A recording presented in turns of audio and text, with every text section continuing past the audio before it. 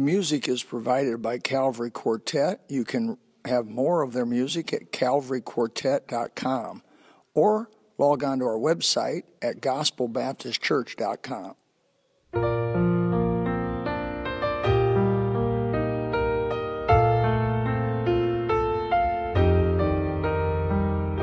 There came a sound from heaven,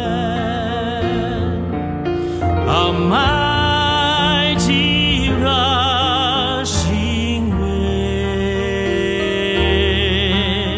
It filled their hearts with singing and gave them peace within. The prophet gave this promise: the Spirit will descend, and from your inner being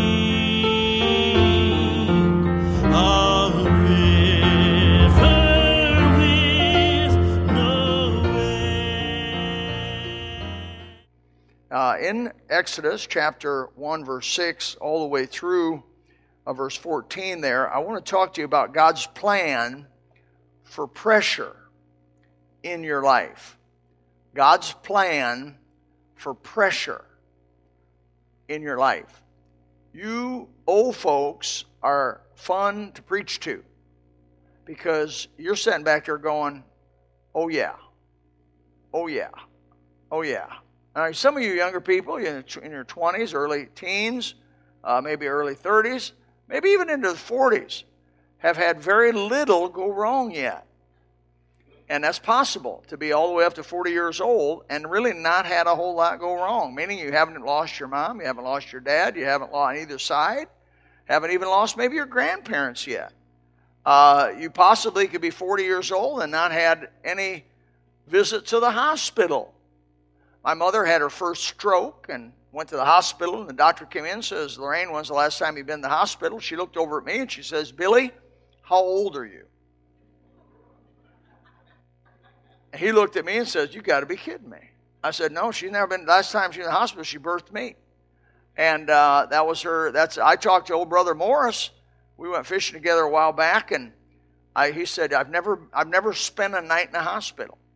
And he's 77 years old, and I don't think he's ever spent a night in the hospital because he was sick. Now, just after he said that, his wife got that lockjaw and was a month in the hospital. And he was there almost every night, all night, and spent many nights in the hospital after that. But it wasn't because of him being sick. Now, there aren't too many 77-year-olds who haven't been to the hospital. In fact, were you born at home, brother? Wow. But once in a while. So Brother Bob, he doesn't know what I'm talking about either this morning. But he does. He does. Because God has brought pressure in your life. And as a born-again Christian, there's a gospel of health and wealth being preached out there that says God wants you healthy and He wants you wealthy. And I haven't had either one of those yet. But I will say God wants you to have the joy of the Lord, which is your strength. And though you may not be wealthy, and though you may not be healthy, God wants you to have the joy of the Lord. Because you can have the joy of the Lord without either one of those. And God, in fact, biblically, God will, I can guarantee you, God is going to bring pressure in your life. Let's look here in the Bible how He brought pressure on the children of Israel. Now, the children of Israel started with Abraham under about 2166 BC, where God called Abraham out of Syria. He was a Syrian, and He said, I'm going to make you the head of my people, the people called after my name. They're going to go into the world, and they're going to tell everybody that Jehovah lives, that there's only one God. The world's given over to idolatry. The world's given over to pantheism, polytheism, and all these other false teachings. And you as a nation of people are going to represent me, and you're going to show them what the true and living God is all about. That was the mission of Israel, the children of Israel. That was their mission. By the way, that's our mission. We start in verse 6. And Joseph, the children of Israel, give you a little background. Children of Israel, under Jacob, the father of the 12 tribes, goes into Egypt. God tells him to go into Egypt. I'll read that verse a little later. He goes into Egypt. Here's what he says. And he has a son, of course, Joseph being I believe the 11th of the 12 sons. Joseph is taken as a slave into Egypt. He's into Egypt somewhere around 17 years. 13 years. He goes in as a 17-year-old. And about 30 years old, he's recognized by Pharaoh and raised up to be the leader of the whole nation and saves really the children of Israel down the road. But here in verse 6 of Exodus, it says, Joseph died, and all his brethren and all that generation. And the children of Israel were faithful and increased abundantly and multiplied and waxed exceeding mighty, and the land was filled with them. Now there arose up a new king over Egypt, which knew not Joseph. And he said unto his people, Behold, the people of the children of Israel are more and mightier than we.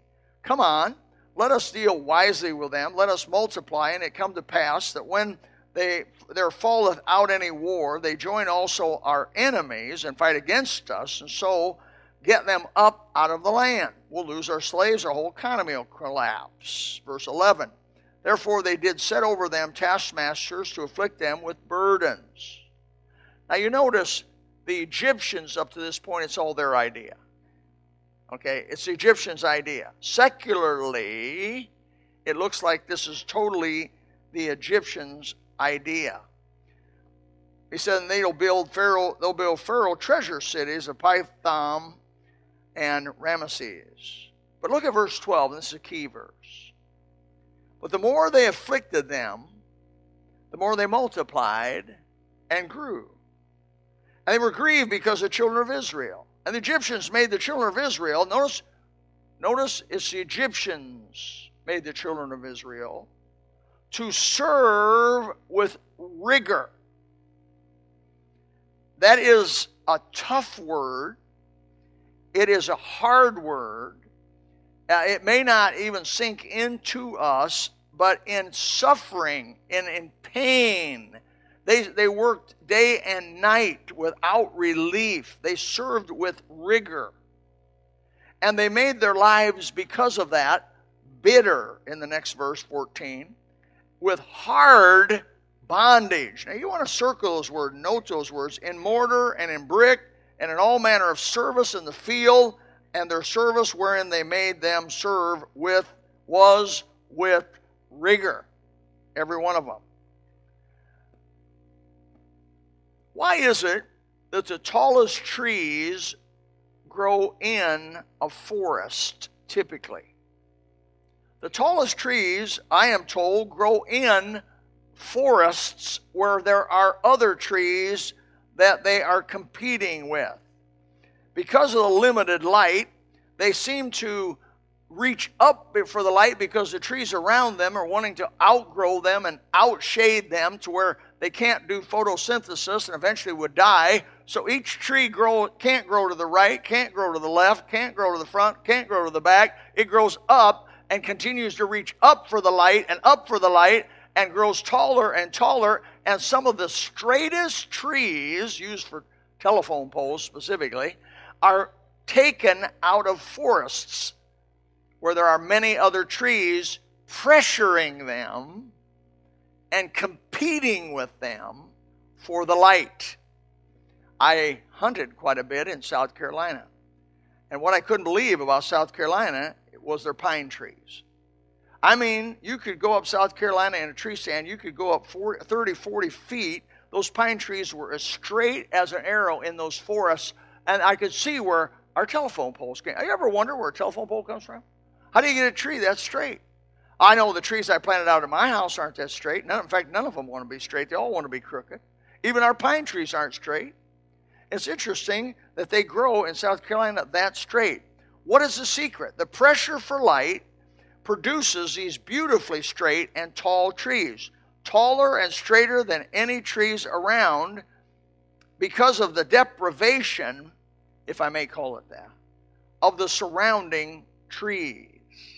Consequently, the truth is, no deprivation, no struggle, no pressure, no greatness. No deprivation, no struggle, no pressure, no greatness. God brings pressure, deprivation, struggle in your life to grow you, to help you. Yes, the Egyptians, so they thought they had the idea that they were going to put the children of Israel under a rigorous life. Yes, it was the Egyptians who felt that they conceived the idea, but as a born-again Christian, as a servant of Jehovah God, we know that our God is in control. Don't we? Do you believe this morning that God is in control of this old world? Do you believe that He notices the insignificant sparrow that's going to fall dead out there today? Do you believe that He knows the number of the hairs on your ever-changing head of hair? Anybody that's ever vacuumed a home where there is multiple women knows their hair number is changing on a regular basis. The Bible has a principle around this area of pressure that I hope that we can walk out of here with some of you reviewed, maybe with some of you new, but it will help you and keep you, by the grace of God, from getting bitter. There's a group of people, God bless them, the Pentecostal folks out there, that oftentimes believe that the blessings of God are more instantaneous than a process. It's not long, even in their lives, that they find out that it is not being zapped of the Holy Spirit that God's into. He's into long, slow, but real growth in your life, just like those trees in the forest. In 2 Peter chapter 3, verse 18, it says, "But grow in grace and in the knowledge of the Lord and Savior Jesus Christ." The verse teaches clearly that a Christian's life is similar and in parallel with a physical life, that we need to grow. We grow physically slowly. We grow spiritually, in many cases, slowly. Now, I've been to Bible college, where they excessively feed people the Word of God. They excessively feed them the counsel of the Bible. And if I may say, under force feeding and pressure in a Bible college situation, I have seen some of the most distorted and failures you'd ever lay eyes on.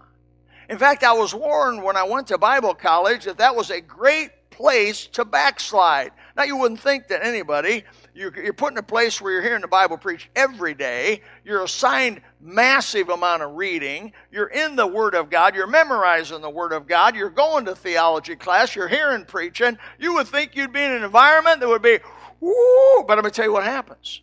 What happens?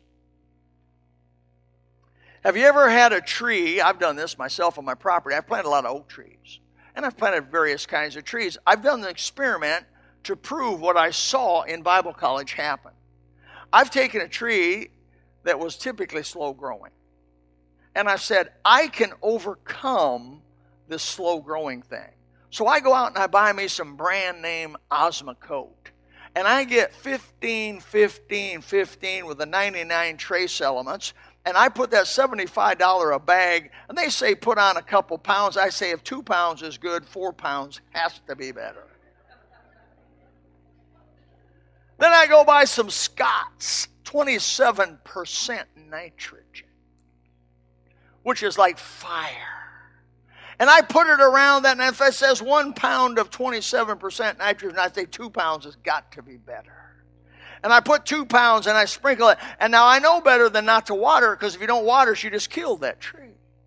So I overwater it and keep that nitrogen, keep that potash, keep that potassium, keep those minor elements going down through to the roots. And what I notice is the tree kind of goes, woo, mama, if a tree could talk. And they start putting limbs up. But what I notice is the limbs get longer than they're supposed to get. It gets taller than it's supposed to get. And all of a sudden, falls over because the main trunk's only that big, but it's 6 feet high. That's what happens in Bible school if you're not careful. Because you need to learn the truth of God with the pressure. We need trouble mixed with God's Word. And it's like putting the difference between that tree I just described to you and another tree. Take the same tree, whether it be a myrtle or an oak tree or a water oak or whatever you want to take. That one I put all that fertilizer on. That didn't make it. Dropped over. Couldn't stand the least little wind. Fell over because it was too top heavy. Then I take another tree and I go get chicken manure and horse manure and cow manure, and I mix it in with the dirt. And that's at the best, that's just mild. And it rains on it, and I don't overwater it, and it gets the pressure of the normal, and it grows, but it grows slowly. But man, it grows solid. It grows where it can take. When Wilma went by in a 130-mile-an-hour wind at my house, those trees that I had planted, which were that big around when I planted them, they all fell over. But that tree that started from a little seed, I'm talking a seed that my squirrel buried, and it didn't fall over. Its root system, which grew slower, which grew more, had more pressure on it over a longer period of time, it held against that 130-mile-an-hour wind, and it stood the forces. And that can happen to you. We as Christians must eat. Absolutely. We grow in grace. We must eat. 1 Peter 2:2 says, as newborn babes desire the sincere milk of the word, that ye may grow thereby. We're to grow and continue to grow. But interestingly, when Paul writes to the Thessalonian Christians, which were under serious pressure, serious persecution, in chapter 1, verse 3, he says, we are bound to thank God always for you, brethren, as it is meet, because that your faith groweth exceedingly, and the charity of every one of you all towards each other aboundeth.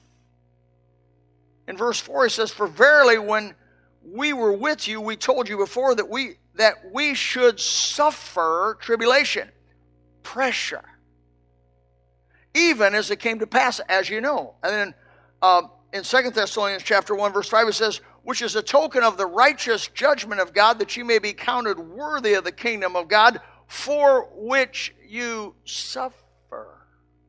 And there are verses scattered all through the New Testament, Philippians chapter 1, verse 29, where it's been given unto us like a gift to suffer for his name.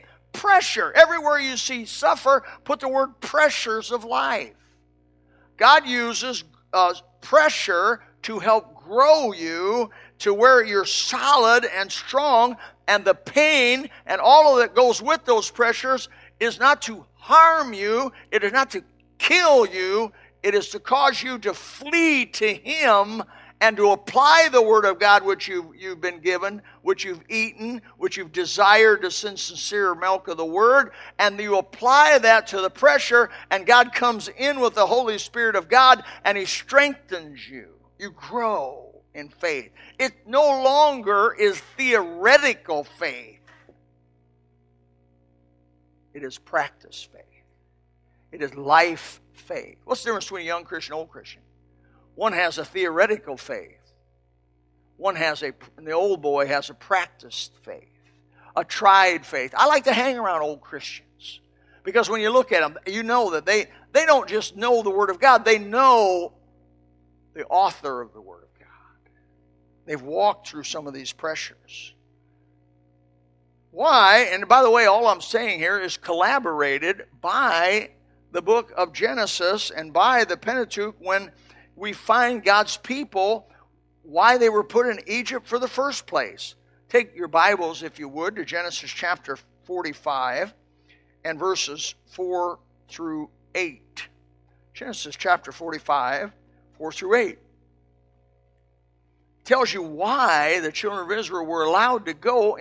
Why would, folks, what parent in this room would allow his children to go into slavery for someone else? I'm talking about slavery. What parent in this room would stand back while his children were driven with 16-hour days of hard, rigorous labor? God did. And it tells you why. And Joseph said unto his brethren, come near to me, I pray you. And they came near. This is the guys who betrayed him. And he said, I am Joseph, your brother, whom ye sold into Egypt. Uh-oh. Now therefore, be not grieved. What? What? Nor angry with yourselves that ye sold me hither? And look at that next phrase in 45:5 of Genesis. For God did send me before you to preserve life. You're talking to a man who was in prison most of the 13 years he was in Egypt. He was under pressure. He was under suffering. He was under hardship. He was under rigor. What good parent would allow his child like Joseph that hadn't really done anything from what we knew that would deserve that? It wasn't for sin he was sent to Egypt. It was for growth. It was for growth. And then he says 3 times, by the way, I'm going to point all 3 of them out to you. That's one right there in verse 5. Verse 6 says, for these 2 years hath the famine been in the land, yet there are 5 years in which there shall hither be neither airing or harvest. Then in verse 7 he says, and God sent, there it is the second time in verse 7, and God sent me before you to preserve you a posterity in the earth and to save your lives by a great deliverance. And then in verse 8 he says, so now it was not you that sent me hither. It was them. It was them. But Joseph, with spiritual understanding, the way the world works, and that there is a God, and that all the activities of men are under his auspices, with that understanding, he says, but God. That's what he said. But God, and he hath made me a father to Pharaoh, and the Lord of all his house, and the ruler throughout all the land of Egypt. You will not make it as a Christian if you don't understand what Joseph understood. You will not be able to survive and end well. You will get bitter and die. And the devil all the time will be on your shoulder saying, a good God would never cause this to happen. A good God would never allow this to go on. A good God would have rescued you long ago. 13 years is a long time to be in pain. I had gout for 22 years. I had migraines for 22 years. And I can tell you that was a long haul for old Billy. I've been delivered pretty much from both of them. Why? I hope I passed. I hope I got it. Like Joseph in prison. Eventually he was delivered from prison. And he was cleaned up, shaved, brought before Pharaoh, given understanding. Pharaoh said, we don't know a wiser guy than this guy. We'll make him second ruler of all of Egypt. From that point on, he didn't suffer hunger. He didn't suffer disrespect. He didn't suffer deprivation. No. Because he had been proven in the fire. And I like to say you're exempt from that, but you're not. Why? Because you're God's child, that's why. And he loves his children. Look in verse 3 of chapter 46.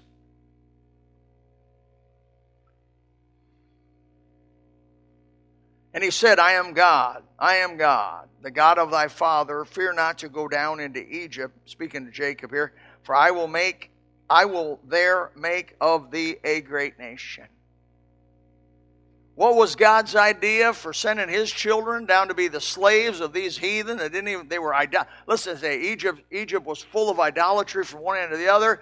They had idols for everything and every name. They did not worship the only true God, the creator of heaven and earth. They did not know him. They worshiped the sun. They worshiped the moon. They worshiped the four-footed beasts and the creatures and the snakes and the cats and the dogs and everything else. What would God have in mind sending his children under them? For I there will make of thee a great nation. That's what it was. Growth. Growth.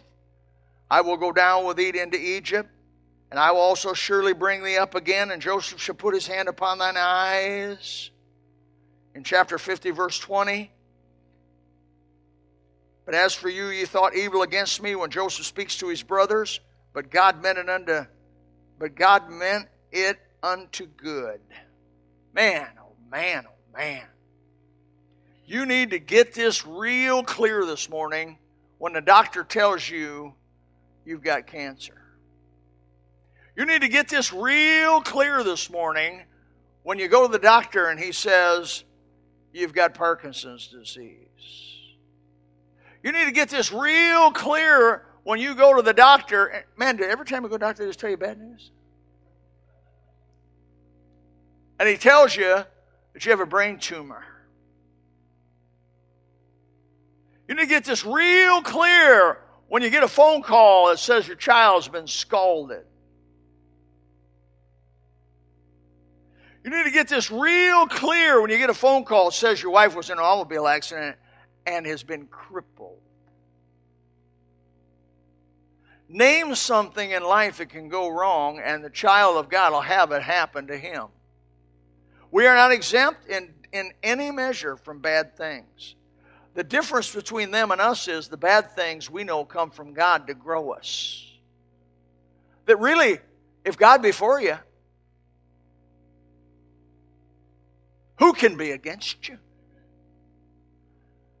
Joseph, God bless him, had he at any point in that pressure gotten mad at God, said it's too long, it's too hard, I don't think it's fair, I can't believe he put me through this, had he got poochy lid, sucked his thumb, began to be a victim, handicapped himself, he would have missed out on what God was trying to do through that. The sad part is he'd went through the suffering and missed out on the blessing. Because when God puts you into something, you're in it. You ain't getting out of it. You can scream and yell and do everything you want, but when he puts you into something, brother, when God put them into Egypt, he put them into Egypt. They weren't coming out of Egypt till he brought them out.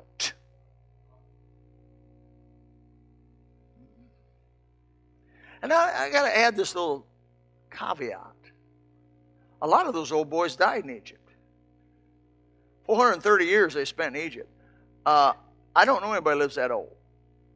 A whole bunch of people grew up in Egypt as slaves, worked under the rigor of the slavery, and died in Egypt as slaves.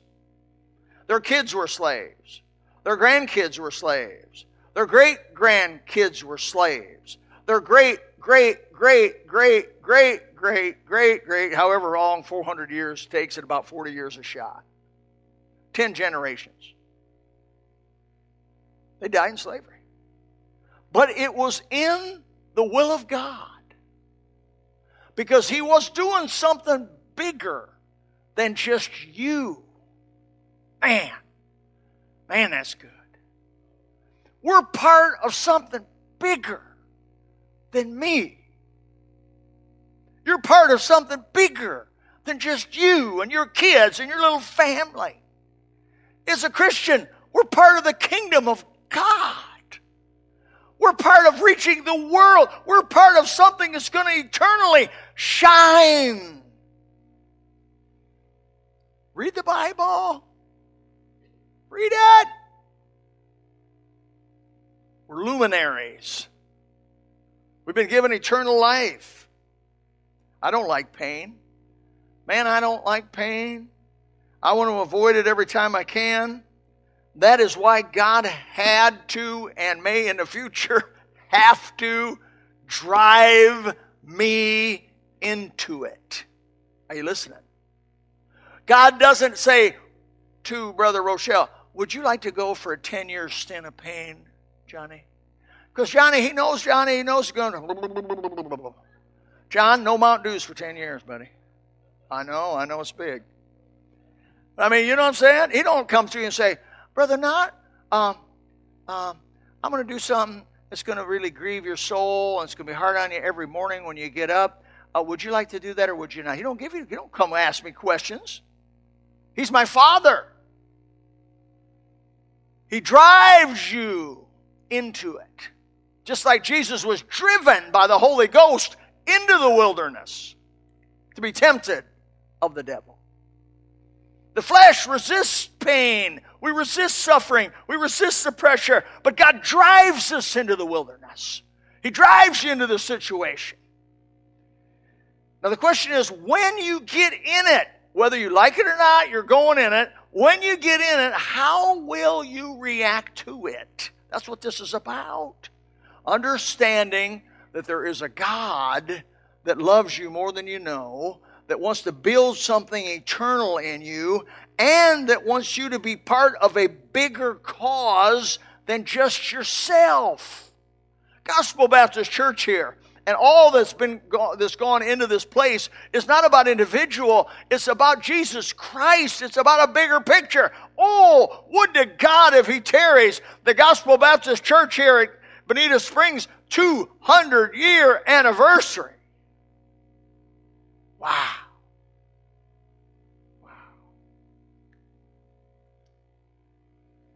I would like to pamper myself. My flesh wants to pamper itself. Amen? I want my life to live in the lap of luxury and ease.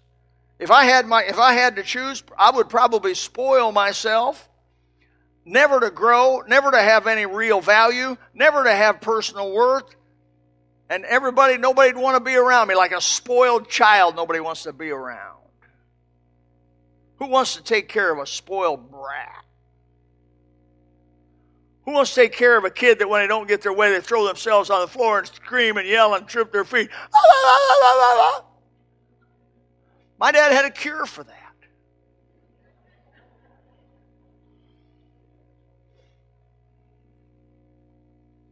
I want you to take home this verse.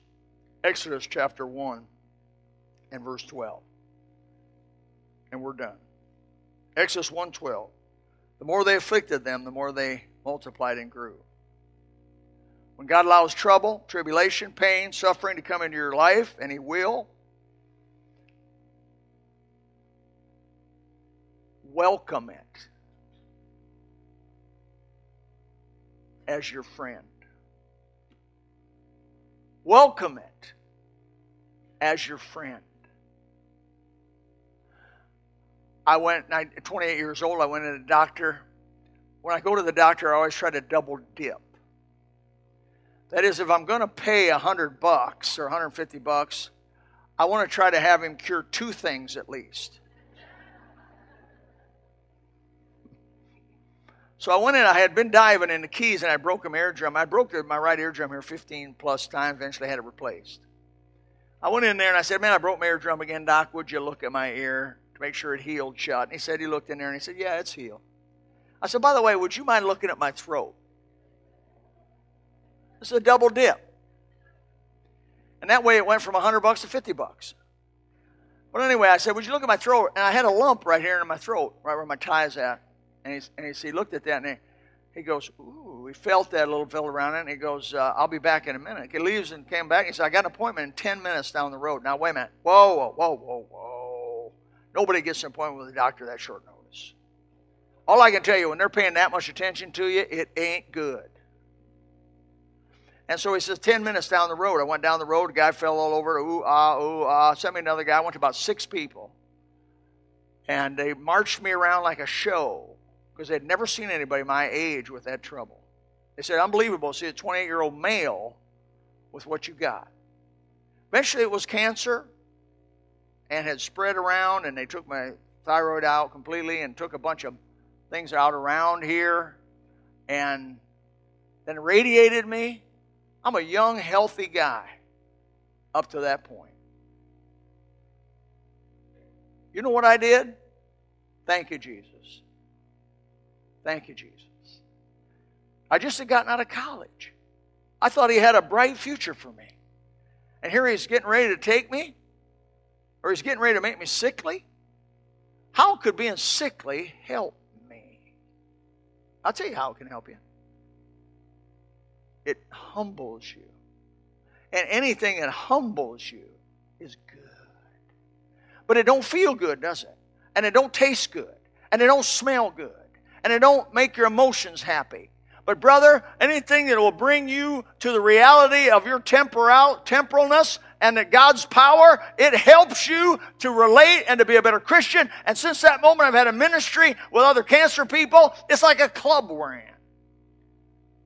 It's called the C Club. Folks, don't question God. Don't question why. I like that. Mine is not to reason why. Mine is but to do or die. Now, I know humanly we say why.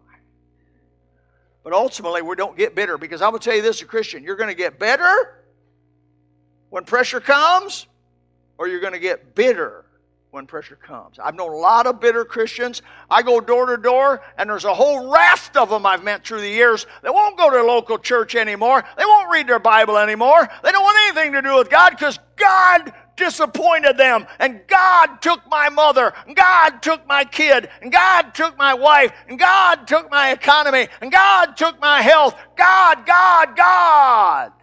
They didn't understand God. He was trying to help them through the pressure so they could grow to be one of those trees in the forest that have a use and purpose.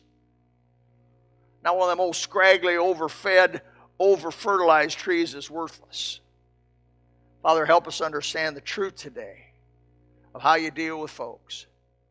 In Jesus' name, amen. There is a river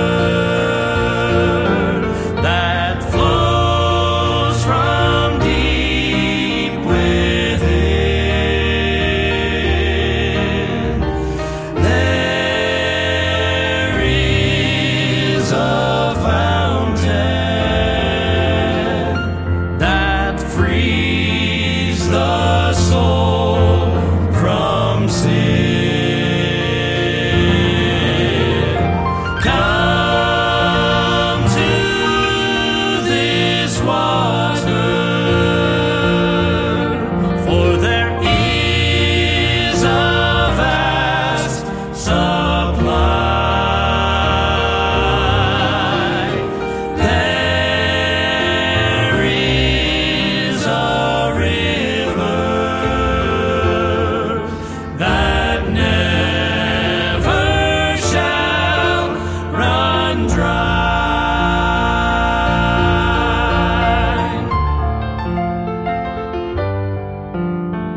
There came a thirsty woman. She was drawing from the well. Her life was ruined and wasted, and her soul was bound